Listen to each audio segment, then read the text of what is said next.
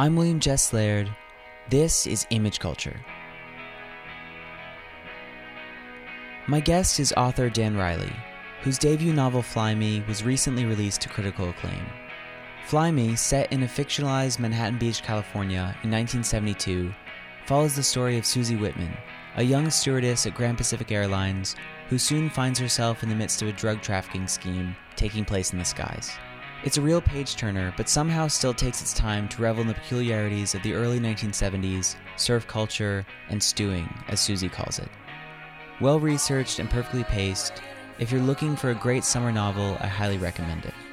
I photographed Dan at the offices of GQ magazine, where he also serves as the features editor, and you can see the portrait at williamjesslaird.com/imageculture. Here I am with writer Dan Riley. That's what you're born into, Yeah. like, that's what I mean. Like, it's either like, it's not even, it doesn't even have to be the city that you live in or whatever, like, whatever. It's like, yeah, if your parents are from somewhere else and they're like, great, they're from Cleveland and they like, you just bring that with you. It's more the like choosing to, suffer along with some fan base that isn't your own or whatever, it's kind of funny. And that's what, like, obviously all American fandom of European soccer teams are. Like, every time I try to be like, maybe I should care more about this, it's like, no, that feels so inauthentic. So I think also a big part of it is like the broadcasters. Right, like I think a long time ago now, but not even that long ago, if you lived in a city, those were the games you had access to, Sure. to see on Yeah, TV, because and now because you can stream everything, you can kind of just watch whatever you want. Yep. So it sort of opens you up. Like for instance, I watch a lot of basketball, and I've been really into the Milwaukee Bucks and the Philadelphia 76ers. Yeah, of course. No connection whatsoever. I just like the teams. But that won't be like, you probably won't, like, if the entire team turns over, you probably won't stick with the, in that way. That, no, like, I'll follow players. That's the part that I don't understand, is like when people are like, I like chose to follow, whatever, Watford in the Premier League, they never finish higher than like 11th, and like I have no, and they're never gonna get, and it's just like, why, what they just like the name Watford. Yeah, I guess. Like, they have a cool, like, they have a cool shield or whatever. It's just sort of, but then I also get like, it's sort of annoying to be an outside fan that like is about Barcelona or Real Madrid or whatever, where it's sort of like, okay, like, you've moved in with the all-time greatest clubs in picking like the European history. I don't really know what that's about either. So I wanted to ask you about one sport in particular. Oh yeah. So are you a big Formula One fan? I was for like 3 years, where I knew nothing about the sport. I've always been a big sports fan. I love coming across a sport that I know nothing about and like fully getting into it. And that happened with Formula One for me, where I had an opportunity. I started kind of following it. Then there was an opportunity to go write about, basically, when they were trying to start a race in New York City, there was an opportunity to sort of like write a story about that. And I didn't realize that was ever a project. Yeah, I forget the exact terms of how a new city like gets a race, but it was deeply, deeply sketchy with the head of Formula One. Like, it was all up to his discretion, and there were all these bribes and all these contracts. There are a lot and of all rando cities that have major exactly. Formula And you start One to look races. at it and you're like, okay, like Baku, Azerbaijan, like you start like, to do that thing where it starts to actually end up looking a lot like sort of like what the recent World Cup bids have been, which is like Russia and Qatar and like all that. And then you start to, and it's like, oh, that makes sense that they're like, is some level of corruption going on here, and that to put it mildly. Yeah, and that head, who his name was Bernie Ecclestone, like used to whatever. There were just like a million stories about him, and so there was this agreement that they were actually going to do it right out the window, over like on the street course on the Hudson across from Midtown, and they actually they plotted it all out. They even did an event with the best driver at that time when I was writing that story, and who seems to be I think he's won a couple to start this season. Sebastian Vettel, and Vettel came and like was driving around the like street course with like cars on the road, like which it seemed in a Formula One car. No, in like whoever was putting it, like some sponsor, like it wasn't like in like a Mercedes AMG. Like, it wasn't even that nice. Yeah, it was like a Kia or something like that. My God, and so like, but just like, and you start to go like, oh, you're very good at driving those like spaceships on the racetracks, but you also, of course, naturally would be the best driver at like this kind of car also. And so was just doing totally ridiculous stuff. And, you know, like when you see in a movie, you know, throwing on the handbrake and all that sort of stuff to like, you know, spinning his car around, all that kind of stuff. Drifting like on, and it's just like, oh, this is, and you know, donuts or whatever. And they all made us like when so I was in the car with him and you were in the car with Sebastian Vettel? Yeah, for like I said, it was this like press event. Well, going to a press event is different than being in the car with Sebastian Vettel. I was privileged press in this case because That's of wild. the story, That's cool. and the piece was about him, and it was about Red Bull and the season that they had,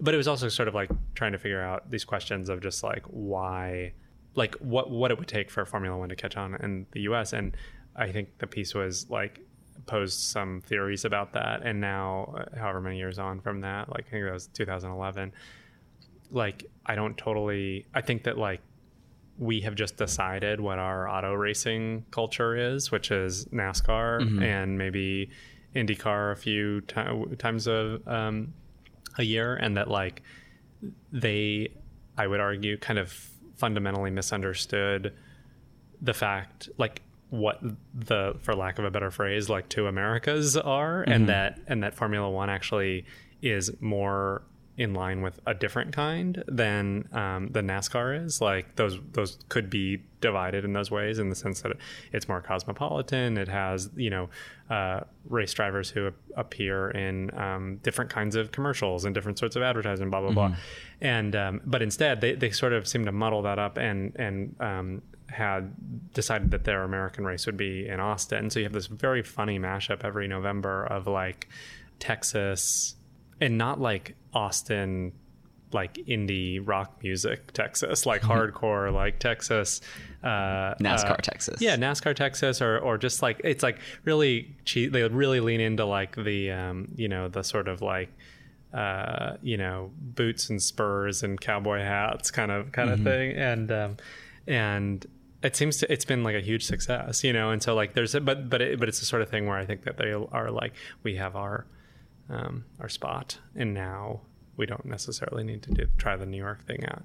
I kind of can't imagine a Formula One race being like happening in New York City, just because the noise alone. Yeah, it would be outrageously loud. Think about the amount of people. I mean, I just feel like it'd be just a massive inconvenience to the entire city. I mean, it would be so outrageously loud, so much worse than any parade or marathon. But I can't even imagine in you know, around where they would be driving, how loud that would be. And obviously, when you do a street race in something like Monaco or whatever, like the entire city is turning up to. This would just be like, what is going on? Like nobody would even know, you know. It's like that thing where 100 different things can happen. The first race would just be, people would be calling the police, right. Everything, it would be a nightmare. So loud. 20 cars or whatever it is. The funny thing is that I have a friend who's really into Formula One, who's gotten me into it, and he kind of makes this point that these races, like the street races, that, you know, Monaco, for instance, all those tracks, because they're naturally restricted by the city, right? So they're not actually as conducive to good racing, right? Because the cars have gotten wider over the years. It's all about qualifying in those. So the entire race is like over, basically, if you can. It's more pretty stagnant unless someone crashes or right. But I don't know if you watched Baku, but there was like everyone crashed. Yeah, no, it's such a weird, and that's actually kind of why I turned away from it. Is I actually ended up finding it like kind of deeply unfair and unsurprising, just in the sense that like you get more money when your team wins, and if you get more money, you get to develop more and you get to make a better car. So you have 10 different kinds of cars, two per team, and they almost finish in the exact same order every time, where it's just, and it's completely done by money. And it's just like, it reminds me actually a lot of like the soccer leagues, where you have a complete cascading sort of, class system and so really you end up having maybe 4 drivers who have a chance at the start of it. And the part that I found the most interesting was that like that wasn't important. The fact that like nobody could win. There were just all these smaller considerations that were like, this team is trying to finish like get 2 guys in the like to finish 11th and 12th, and like there are a million little tinkering things they're doing. They're not even trying to win. They're not trying to it's like they're trying to. It's like if they come in 6th, it's a big deal. Yeah, it's a huge deal. And even just like the little so like over the, I guess it's over the 2 days before the race, you have the practice runs and the qualifying. And like that to me actually was more interesting. Like there was just way more stuff going on, during those, especially the qualifying session. And it's something like Monaco, or where the order matters. Like that's where the entire race is won. And I don't know, there's just like more conversation between the engineers and the drivers at that stage, because they can still mess with stuff, and there's a lot more anger if like it's not going well, or there's something's not working, and all those dynamics like are clearly why people who like it like they like paying attention to all that stuff. They they tune into their channel on. I mean, that's the same thing with NASCAR, which is not a thing I've ever really gotten into, but like I just know it's because I'm not interested in like all the little things that are going on. Like on TV, you see one thing, but if you are a fan and you are like tuned into the radio and you just like listening to the driver talk to his, pit crew or whatever, and like that is like really interesting if you're really into it. It's the same way that like most people find golf super boring, and I like all the sort of all those intricacies and stuff like that, or at least I'm like know what's going on and therefore like can find interesting value in it. But yeah, I don't know. Like it's the sort of thing that you can get like super into, and then the sustaining of it is more challenging. Like when I just learned that like the last few years, it's just been the Mercedes cars. It's just been a battle between teammates for like the entire season, which is like not that exciting. At what point, the reason I brought up Formula One is because the protagonist of your book, Fly Me, is not a Formula One driver, but a race car driver, or a track driver. Yep. Susie Whitman. When did you decide that was going to be part of her character? Because it's really important to how she sees everything. Totally. And right. And so that character grows up in upstate New York, which interestingly enough is basically during the 70s. I think it was for at least 10 years, Formula One, that was the U.S. stop for Formula One during that time, was in Watkins Glen at the racetrack there. And there's just sort of like I know what it's like to go to a sporting event as a kid, especially one that's as like in your face as that, kind of really melts your face, and the kind of thing that could do to you as both a visceral experience that makes you want to do it, but also if you combine that with maybe a father who you get to sort of bond with in a garage by being extra capable mechanically, as she turns out that she is, combined with this obsession with speed that is necessary throughout the book to have a person who has been sort of necessarily slowed down by this place that she moves, a beach town in Southern California called Sala del Mar, and almost slowed down to the point of like stasis, where you're looking around and everybody's just sunbathing and not going anywhere. Nobody ever leaves, and people who arrive there feel like they've finally made it to this place, and they're sitting on the beach looking, as I think she puts it, like with their back turned to the news, the back turned to the rest of the country and everything that's happening there. And so what would happen if somebody who has that sort of desire for speed in her blood put in a situation like that? You're gonna probably crave a way out for that. And so you kind of need that beneath the surface for what she ultimately starts to pursue, which is not just this job as a flight attendant, which is kind of interesting. A stew. Right. In that chart, right. But back The then, book's most used word. Right. That's probably true if you Command F the whole thing or whatever. But right. So as a stewardess for Grand Pacific Airlines, which scratches some itches in the sense that you get to travel a lot and kind of move around a little bit, and it's kind of a waitress-y job that she's not so into and ends up to in that job due to some circumstances that kind of leave her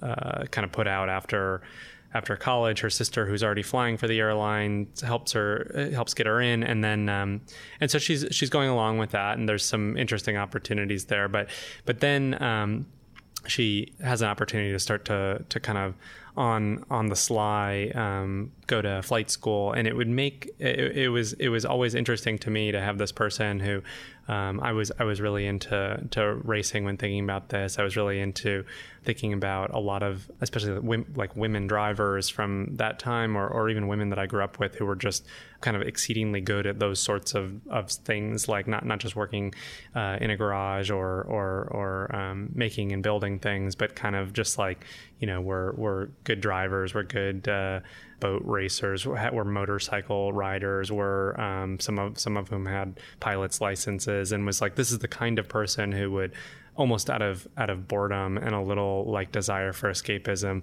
potentially go to flight school with a bunch of middle-aged men who are looking to scratch, maybe some midlife crises of their own, but be a 22-year-old woman sitting in class there and know enough of what she's doing to make that like not feel out of sorts, that she would have a knack for this thing. And as she sort of intimates at a few points in the book, like this is the thing I've been waiting for. I did this thing as a teenager to be in part close to my dad, but also to kind of beat up on the boys a little bit and have a little fun racing go-karts, and then finally kind of some big car racing as a teenager. But ultimately this thing like actually fulfills a greater kind of need for her.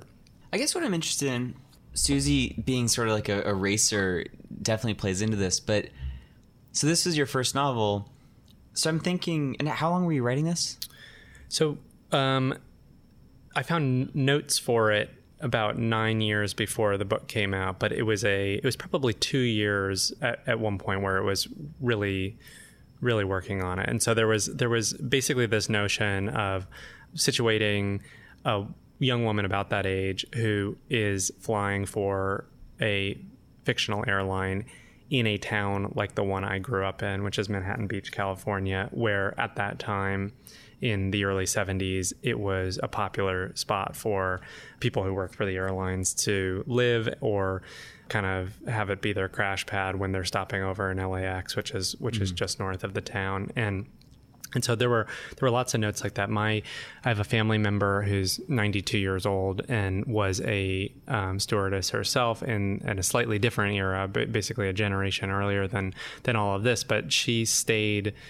So she flew for a year and a half, and then when she got married, you had to quit, which were rules until the early 70s. Mm-hmm. And if you got married or pregnant, then that was it for you. But that 18 months burned like very brightly for her, so much so that she not only stayed very close to the airline where she worked, United, but also with LAX, and worked in the communications department there for decades, and then ultimately started what's called the Flight Path Museum, which is a museum at LAX that's devoted to like the history of flying in LA. Mm-hmm. And I had spent a bunch of time with her at this museum after she opened it, and so all that sort of stuff was coming together. So long answer to your question is, it was technically like 9 years of thinking about and working on this stuff, but probably a couple years where this thing was really getting written there in the middle, and that couple years happened to coincide with my like sort of deepest interest in Formula One racing.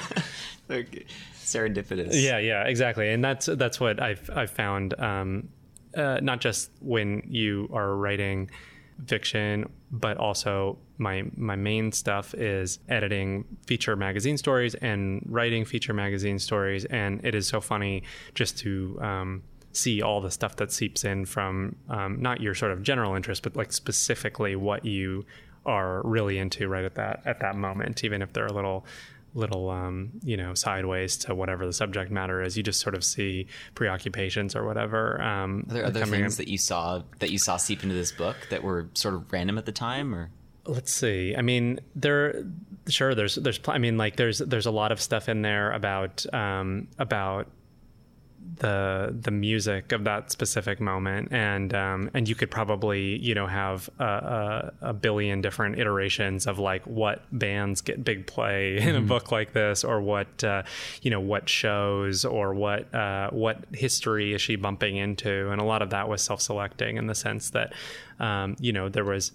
there's collision, and it's in some ways a lot of important things happen, but there's also like things that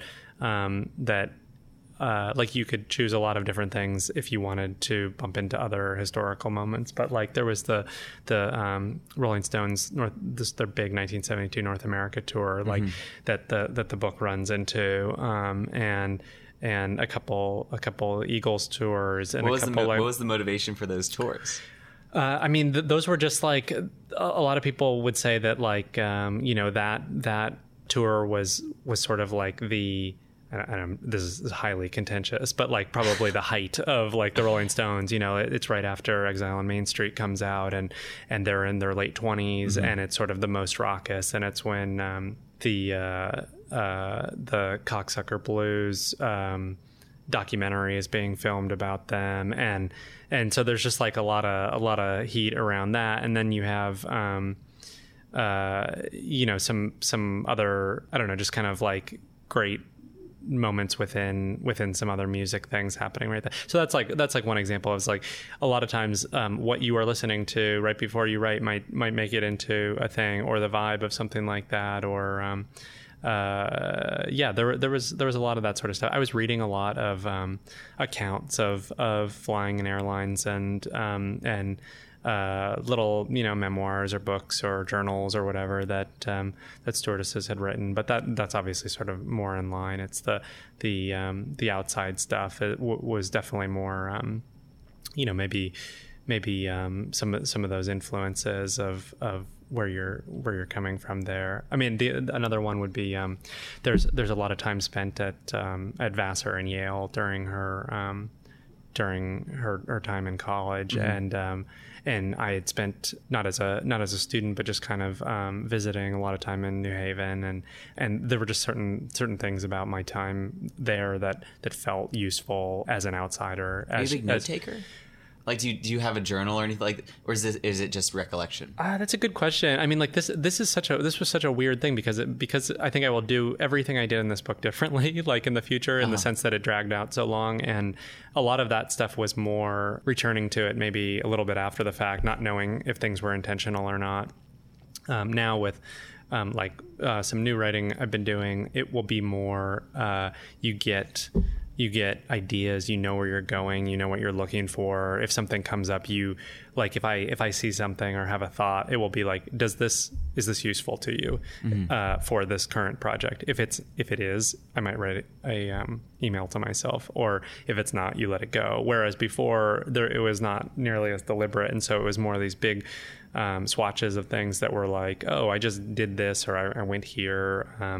Some of the cities that she visits, some of the places are, places that I was either familiar with or had gone myself, and could kind of feel like Susie getting off the plane and walking around and being in a certain time and place. And one thing that was great about the sort of like fact that this book is set in 1972 and 1973, and obviously not having lived then, was that some of the elements that are most present in the book, airplanes and the beach, are basically exactly the same as they were then, which cannot be said about most settings. It's this very weird thing that when you're sitting on the beach in Southern California and looking west, like it's basically going to look and feel and smell and the way that it did then, with a few notable exceptions, like the amount of tar in the sand and things like that.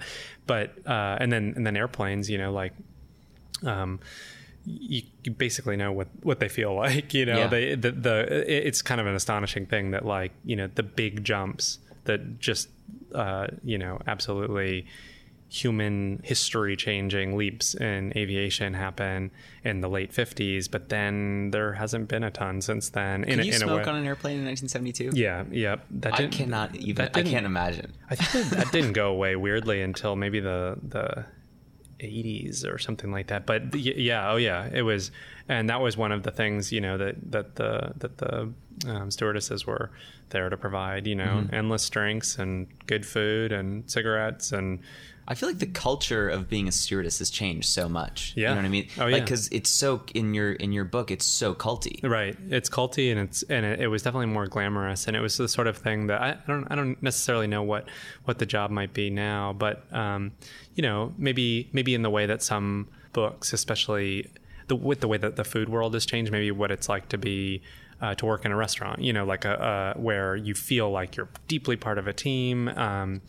And I mean, like, you know, more your like higher end, buzzy, you know, San Francisco, Los Angeles, Chicago restaurant versus, like, you know, where there's some glamour, there's pride. That's the sort of thing that you are like, I don't want to just do this for a year, you know, like I want to do this for as long as I can. And in the case of her sister, who is married and hiding the fact, when we meet her, so that she can continue to fly. Like, it's sort of like, you know, this is totally my thing. Even if Susie, who is a little brainier and a little more ambitious, even if those ambitions are vague, is kind of judgmental about that, in the same way that, you know, that sister might be judgmental of a you know, older sister who's perfectly happy being the you know, the bartender at a cool restaurant, like maybe a little longer than that younger sister deems fit, or something like that. But it was total glamour. The idea of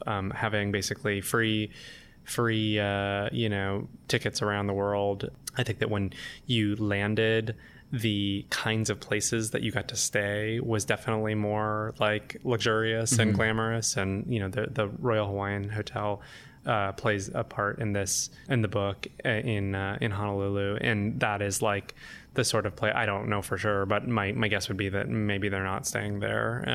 You know, now if you're I can't imagine. And so, like, it feels a little bit more like, you know, where do the Starwood points get you or whatever. And like, it's and so in that sense it's changed, but there's still that thing of like, I get to go everywhere and get to go all these places that I would never in my life have thought that I get to go.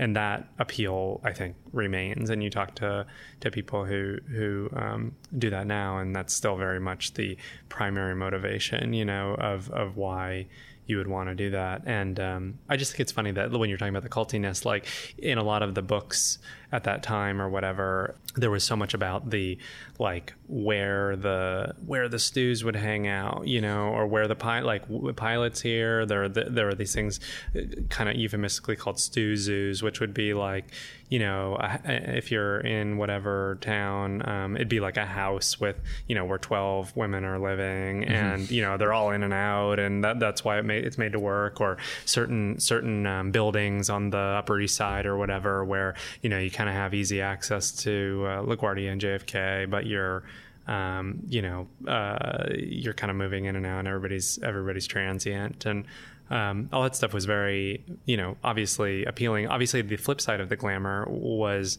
the kind of ridiculous standards, where there were not just the marriage and pregnancy things, but the, you know, it's based purely on your looks. You have to be over a certain height and under a certain height, over a certain weight and under a certain weight, know how to do your makeup, know how to, you know, kind of check all these boxes, obviously have to have the sort of service element. And so it was super restrictive in a million ways. And then just shortly after this book takes place, there are some kind of landmark court cases that open up the just sort of legal aspects of firing somebody because they're married and pregnant or have children, and that obviously is no longer the case after those sorts of landmark equal rights gender discrimination cases. And so all that stuff it's just like such an interesting moment because it's,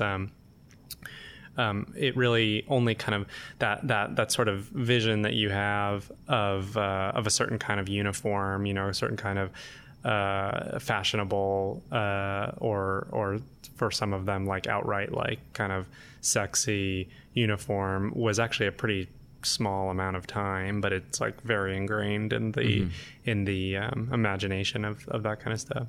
Were you always set on writing a female protagonist? For this book, definitely. Yeah. I mean, like the original idea was always through that kind of character, a young woman that age. And why do you think that was? I don't know. I mean, I always I mean, the person that this character was always was pretty clear to me from the go, which is a younger woman in that time period who is not an outright like kind of marching alongside Gloria Steinem feminist, but somebody who's just pretty more like low level annoyed with her station in life and kind of going to not for the cause of all women, but more for herself, sort of see if she can make a better situation for herself. And part of that is the fact that her interests run a little counter to maybe the stereotypical idea of what young women were caring about or thinking about at that moment. And that starts with things like, working in garages and racing cars and ultimately flying airplanes and all that sort of stuff. But I just had a very specific person that I wanted to write a book about, and that happened to be a young woman. And then the rest of it was sort of, it's an interesting question, but it was always just about Susie Whitman more than the fact that she was a young woman versus a young man. And I just had this very interesting thing where I grew up around a lot of women that were not Susie, but similar in that way, where they were all these very, very strong-willed women who like maybe just didn't like think in the macro terms of what their femaleness was. And that was like very interesting. Some of whom were straight, some of whom were gay, some of whom were, interested in stereotypical female things, some of whom weren't at all. But more than anything, are these family members? Yeah, mostly family members, ranging from grandparents to aunts to cousins to moms to my, my best friend in college to where there was just sort of this, this sense of like, I am this person, but I'm not doing it for sort of larger, to fit into larger trends or whatever, and cutting a kind of more singular shape through that. And I think that was, so in that sense, it was less like thinking too hard about it than being like, oh, I know a lot of these kinds of women that, think about the world in kind of these different ways. And I guess in that sense, that became a very natural or at least confidence boosting way, in the sense that it's like, you're not creating an alien here. You're creating somebody who has characteristics, that are similar to all these women that, I grew up around. And so in that sense, it was, and then the more obvious answer is just like, in order to tell that story, which is not just about what it's like to be a stewardess in 1972, but throughout this book, what ends up happening is uncountable forces imparting themselves on this young woman in ways that are, incredibly distressing and make her kind of have to grapple with her powerlessness. And that was something that I was always very interested in, is just thinking about, you start to think about your mom or your sister or whatever, and you go, oh, okay, well, like this is very easy to internalize some of these situations and get to that kind of place of constant indignation, which is an interesting point to write from, as you take this character who's just being constantly kind of imparted upon in those ways, and where does that drive you? And that becomes the entire engine of the book, is sort of like these things that are cutting against a person, and can that give them the momentum to, there's a phrase in the book called the momentum of last resort, where after certain things that happen to Susie drive you to a place where you you're starting to be trapped in a corner a little bit, and you're just not gonna you're not gonna find that with a young man in the same way. And so that was always like the centerpiece, I think, to the whole story working. The way you use Updike in this book, I thought it totally connects to what you're talking about, because it is a book where Susie is undercut by mostly male figures. Right. It's like a steady. You're right. It's the engine of the book, is this steady force, and everyone wants something from her. You know what I mean? Right. It's very much. She's always asked to fill these roles, and I guess I'm curious on two levels. One, I loved the way that Updike came into that, because he has that line in Rabbit Redux that really kind of becomes this weird, almost mantra for Susie. Right. But then also I thought it was interesting because there are a lot of these references to these kind of touchstone postmodern novels in the book. Right. And there are elements to the book that kind of have that influence. Yeah. So. Yeah. No, and that was a huge. That's interesting, because like that's a definitely like going back to that other question. Like those were certain things that when I was working on this, I was definitely reading a lot from that era, and especially there's another character in the book, Mike Singer, who is her sister's husband and fancies himself a writer, and had something of a career as a magazine journalist in New York, and then ends up in California and does the thing that some writers and artists do, which is sort of lamenting the lack of seriousness and concern with artistic endeavor that you might find in a sleepier beach town or whatever.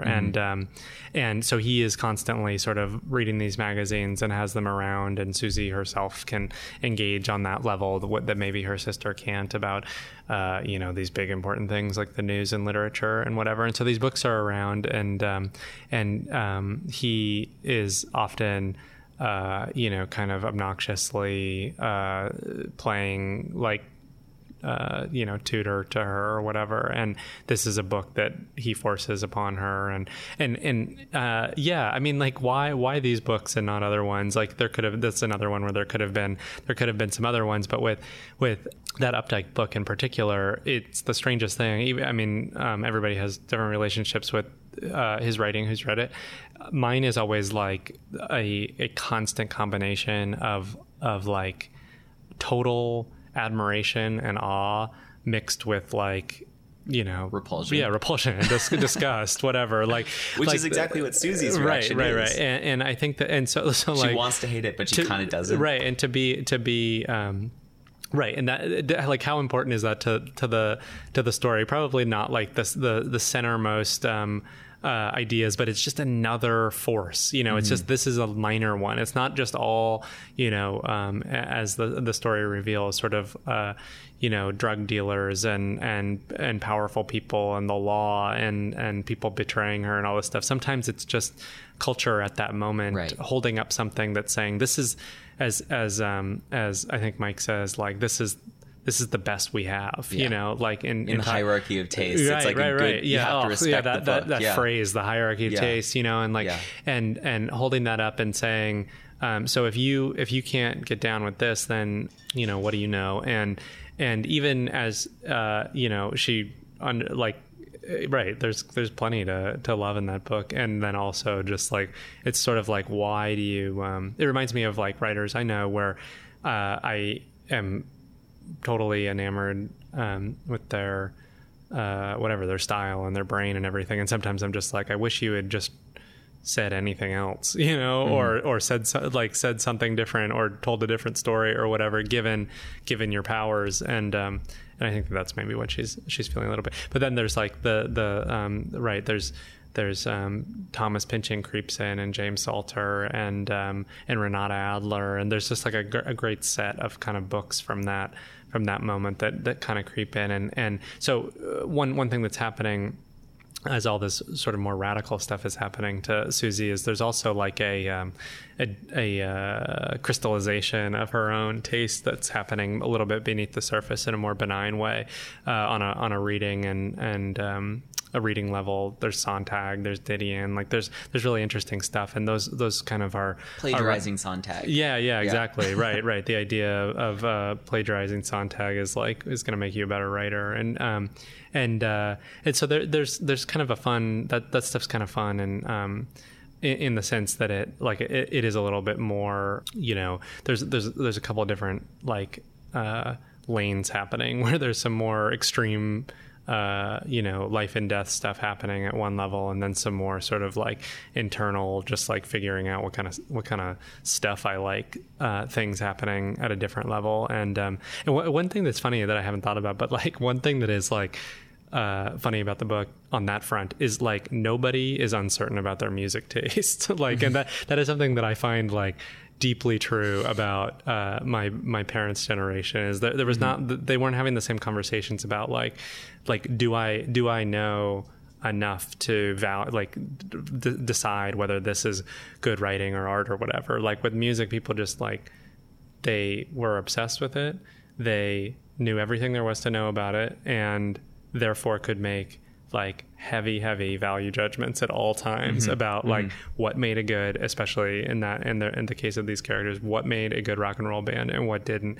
And that's sort of a fun thing, that even the characters that don't necessarily have, the most overlap, there's just constant relatable points on that front of, did you see these guys when, what was it like, kind of conversations that become the sort of background in a way that maybe sports might in a different kind of culture or something like that.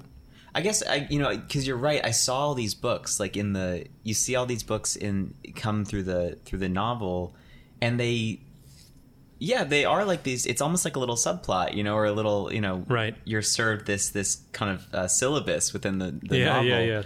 It makes you want to reread all those Pynchon books and everything. Right. And one thing that's very funny about the Pynchon book in there too is that was some real inside baseball for myself, which was the fact that you have this writer who is, maybe becoming.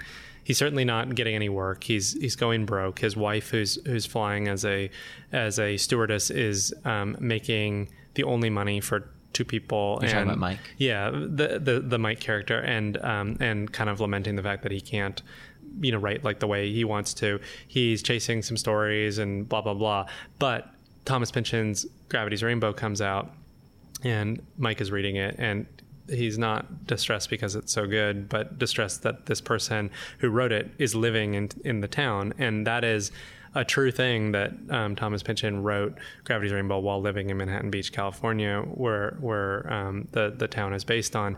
And it is the whatever the opposite of the vibes that people get off of a California beach town is that book, and that I thought was doomsday. Yeah, it's just such a an FU to people who are this setting is too X, Y, or Z to be able to, make the kind of creative enterprise that I'm trying to do, where, I'm trying to write about the beach, and I'm stuck in this whatever, the mountains in the middle of winter. It's such bullshit. And I kind of loved that that was a real thing that could hammer this character a little bit by being kind of the ultimate proof of the fallacy of this sort of argument that he's been telling himself, that if only I can, get back to New York, or if only I can get to a place where art can be made, then I'm going to be salvaged. And then what I love about what ultimately happens with the Pynchon story is he leaves and nobody ever hears from him again. And then whatever it is, 36 years later, he writes Inherent Vice, which is set in a fictional town called Gordita Beach, which is the same fictional town as Sela Del Mar in my book. And you get to see, ask about this, yeah. Right? And so you get to see he it's not that stuff was not being soaked in at all times. And I don't know enough about his process of writing that book or whatever, if it was about Gravity's Rainbow, if he was a, lock yourself in and write 10 hours a day type, or, would kind of chip away and then mostly hang out. And I think it was probably a combination of that, but I just love that stuff, he soaked it all up. And then, the precision of the detail in Inherent Vice for somebody who, had not lived there for decades and decades is pretty remarkable. And I found extremely fun to read as a person who grew up a few blocks from where his apartment apparently was, and as a person who's also tried to trying to do that sort of stuff in a different way, obviously. But yeah, it was interesting. Like his version of it was like a much more without spending too much time on Inherent Vice, like that there's a funny difference in the sense that the main character in that book is kind of so high the entire time that everything's a little wavy and a little surreal, and there's actually a kind of interesting sobriety at the center of Fly Me, given that it's a book about drug trafficking, and there aren't the like long passages of perceptions. They're and not like dream weird sequences in your book. Exactly. Yeah. And everything happens. Right. Everything happens, and it's pretty clear, I think, like what's real and what it isn't, and all that sort of stuff. And so Susie's kind of serious. She's very serious, and she's certainly not like there's sort of everybody around her is is fucked up in some way or another, or there's partying going on, and she's usually kind of trying to keep it together a little bit. And maybe that's like a little bit of a paranoia. I think that there's a thing of when those forces are, you kind of have your hackles up a little bit. You're maybe not going to be as vulnerable, and that's just kind of a different thing than they almost take place in. Fly Me's a couple of years after Inherent Vice, but there's a funny difference of like, but whatever, that's every place where, lots of people can be living completely different subjective realities, and even a small town. And, but yeah, one question I would ask Thomas Pynchon, if I ever had the chance, is why he changed the name of, the town, and why change any places? Cause some of the places he writes about are real, and, whatever. And I had my reasons for doing it, but like it's just kind of interesting. Well, one thing was, what became the strongest reason, I think there were a few, but it's just like when you write about a real place, the like possessiveness of people who know that place is so strong, and it's not about like losing yourself in the book. It's like about that they could never get across town in that amount of time, It's like, what's the fidelity? Yeah, exactly. And it's where's the gotcha part of this? And that's a hard thing for writing about a different era, especially, one that you didn't experience yourself, about like, I'm sure that there are anachronisms and mistakes on that front, but like I tried to be pretty careful about it, because those are like the worst things when somebody's just reading, to be like, they would have never used that phrase, or that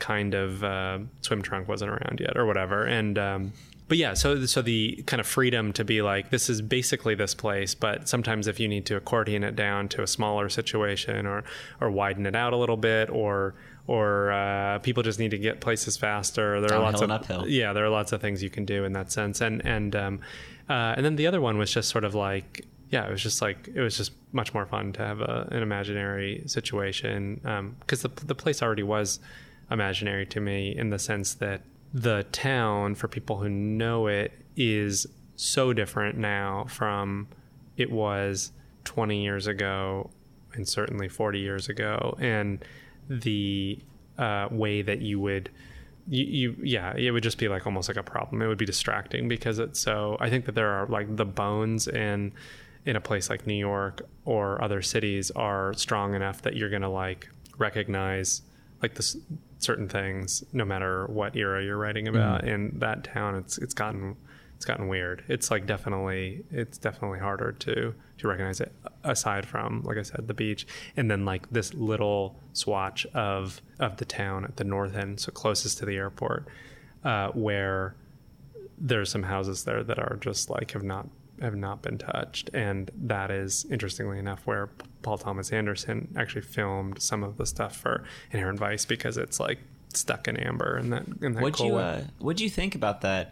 I mean, we were kind of talking a little bit before about adapting these novels to film, or possibly even adapting your novel to film. What'd you think about that Inherent Vice of the film? I really enjoyed it, and in a weird way, it was like a pretty faithful, like straight adaptation, like and in a way that like was interesting because, like we were talking about before, there is a ton you can do to you know, bite off just a small part of it or take it in completely different directions. It kind of was really faithful, which is what made it so weird. Yeah, no it was almost exactly. It was almost harder everyone's like, what's happening to follow movie? It. There was some you know, thing. I don't know for certain, but I don't think that he has that sort of like voiceover in a lot of or any of his other films. But I'm also pretty in the tank for everything that guy does, and so it's hard to. You're a fan. I am a big fan, and it's hard to be like I only saw it once, so maybe that's actually a sign that it wasn't like my favorite thing he's done. But there was a lot I loved. What's your PTA favorite? Just for the record, Boogie Nights is my favorite movie of all time. So wow. yeah, that's pretty easy. It's a great one. I think Phantom Thread was my favorite movie of last year. Yeah, me too. I thought it was crazy. Yeah, it's such an interesting thing though to take. Like, I actually don't know the story of how he started working on that project. You know, I remember that book coming out and it being, you know, a successful situation, but it wasn't that like, this is definitely going to be a movie, and it's definitely going to be a movie by. I was surprised because I don't think that they have done an adaptation of another Pynchon novel, and so like that was interesting in and of itself. And I think I do remember Anderson saying at some point like that was a huge hang up. Like people were like, this you can never make a movie out of a Pynchon novel, and that was like a fun challenge to him to try to do it, and felt like that one at least was the most kind of contained and most possible to do it, which is interesting. It was like your golden moment for trying to adapt that material. Yeah, exactly. And it was like, I have no idea how many sort of strands he has going at a time, but I can imagine that being at that point in his career where he had already had so much success, and yet also had to work to get things funded. Like I remember him saying something maybe in that same interview I was thinking about, that like they were almost there with the money. I think that was like a $30 million movie or something, and the last thing that he had to promise was that they could put a girl in a bikini on the poster, and he was like, fine, you know, like it was like the last marketing thing because they were struggling so much.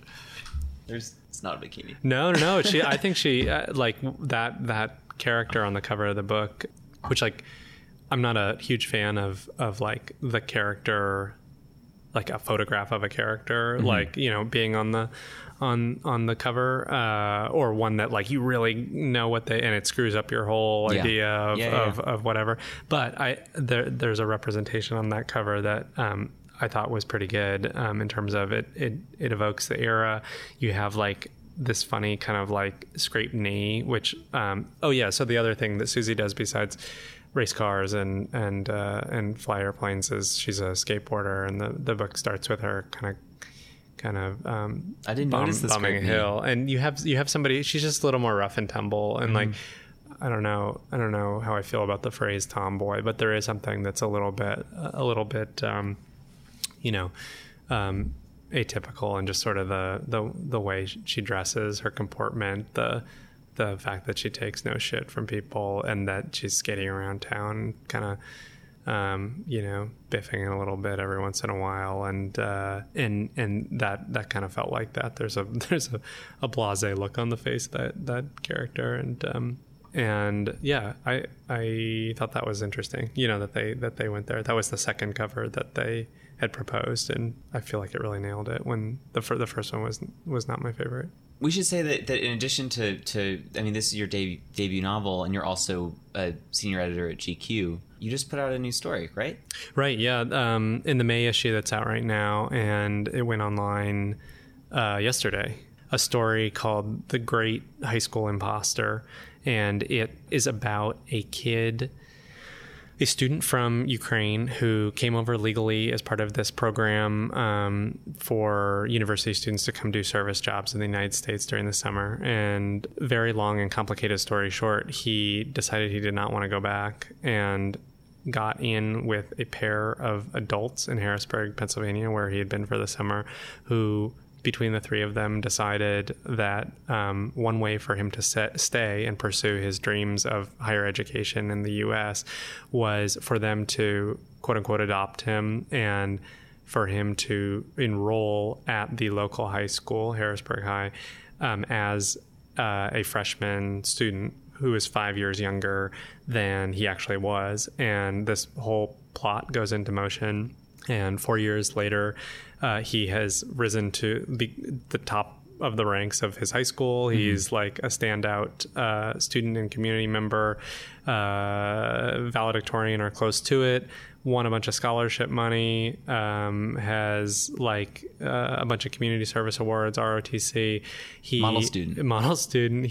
They named a day in Harrisburg Asher Potts Day after him, which I love. And it's like a Ferris Bueller plot. And he's about to go to this engineering school. And again, kind of long story short, the parents end up turning him in for reasons that are interesting, and he is found out, and it turns out that he had applied for a passport as his fake self to go on a school trip with the local university, and then also had a deeply inappropriate relationship with a student who would have been his age had he been the age that he was saying, but was 5 years younger than he was, and so is arrested, does time in the U.S. for over a year. He's in prison, is ultimately deported, and that is sort of like the first third of this story. And wow. And I got interested in this 2 years ago when he was arrested.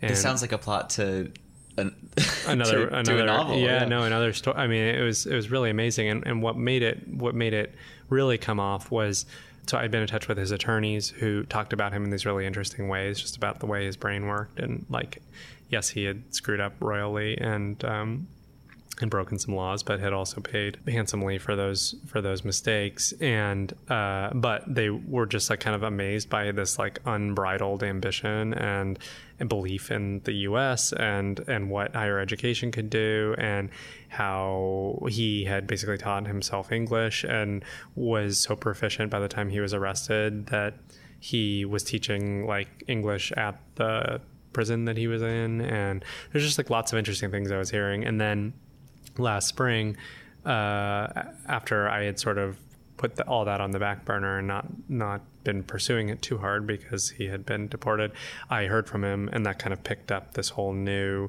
what ends up becoming like probably the last 2/3 of the story, which is my time kind of talking to him and watching his feelings about the United States and about where he's from in Ukraine and some opportunities and lack thereof that he had there evolve. And then I ultimately went and spent time with him in October in his town, and where he's back to being a university student and is basically 5 years after leaving between his sophomore and junior year to go to Pennsylvania. He's right back where he started from, only with even fewer opportunities because it had been sealed off by the crimes he had committed. So, but yeah, just the way he talks and thinks, and the way his ambition had been, like I said, the way he had thought about the U.S. and everything. And so, yeah, that's a pretty extraordinary story. But the sort of feature stories that I try to look for to write, and then also edit those sorts of things all over the board from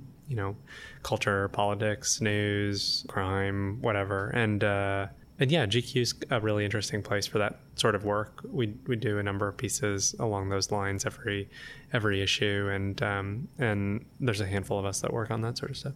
Mm-hmm. Was it hard working at the magazine while you're doing the book? What was your process like? So I basically wrote on weekends, almost exclusively, sometimes in the mornings if it was more like editing stuff, but it was really just like blocking out many months of Saturdays and Sundays, and I can't write like all day. And so if I can get a situation where, I just like know that between what I kind of treat those weekends like normal work days. And so I usually get to the office pretty early anyway. And so like, let's say it's starting at 7:30 or 8 and going till lunch, and maybe that's enough, or try to do a little bit more. And that's sort of how that stuff gets done. And that's sort of how the next book is working too, where it's like, I can't really do it after days of work or whatever. And so, is there anything you want to say about this next book? I know it's early.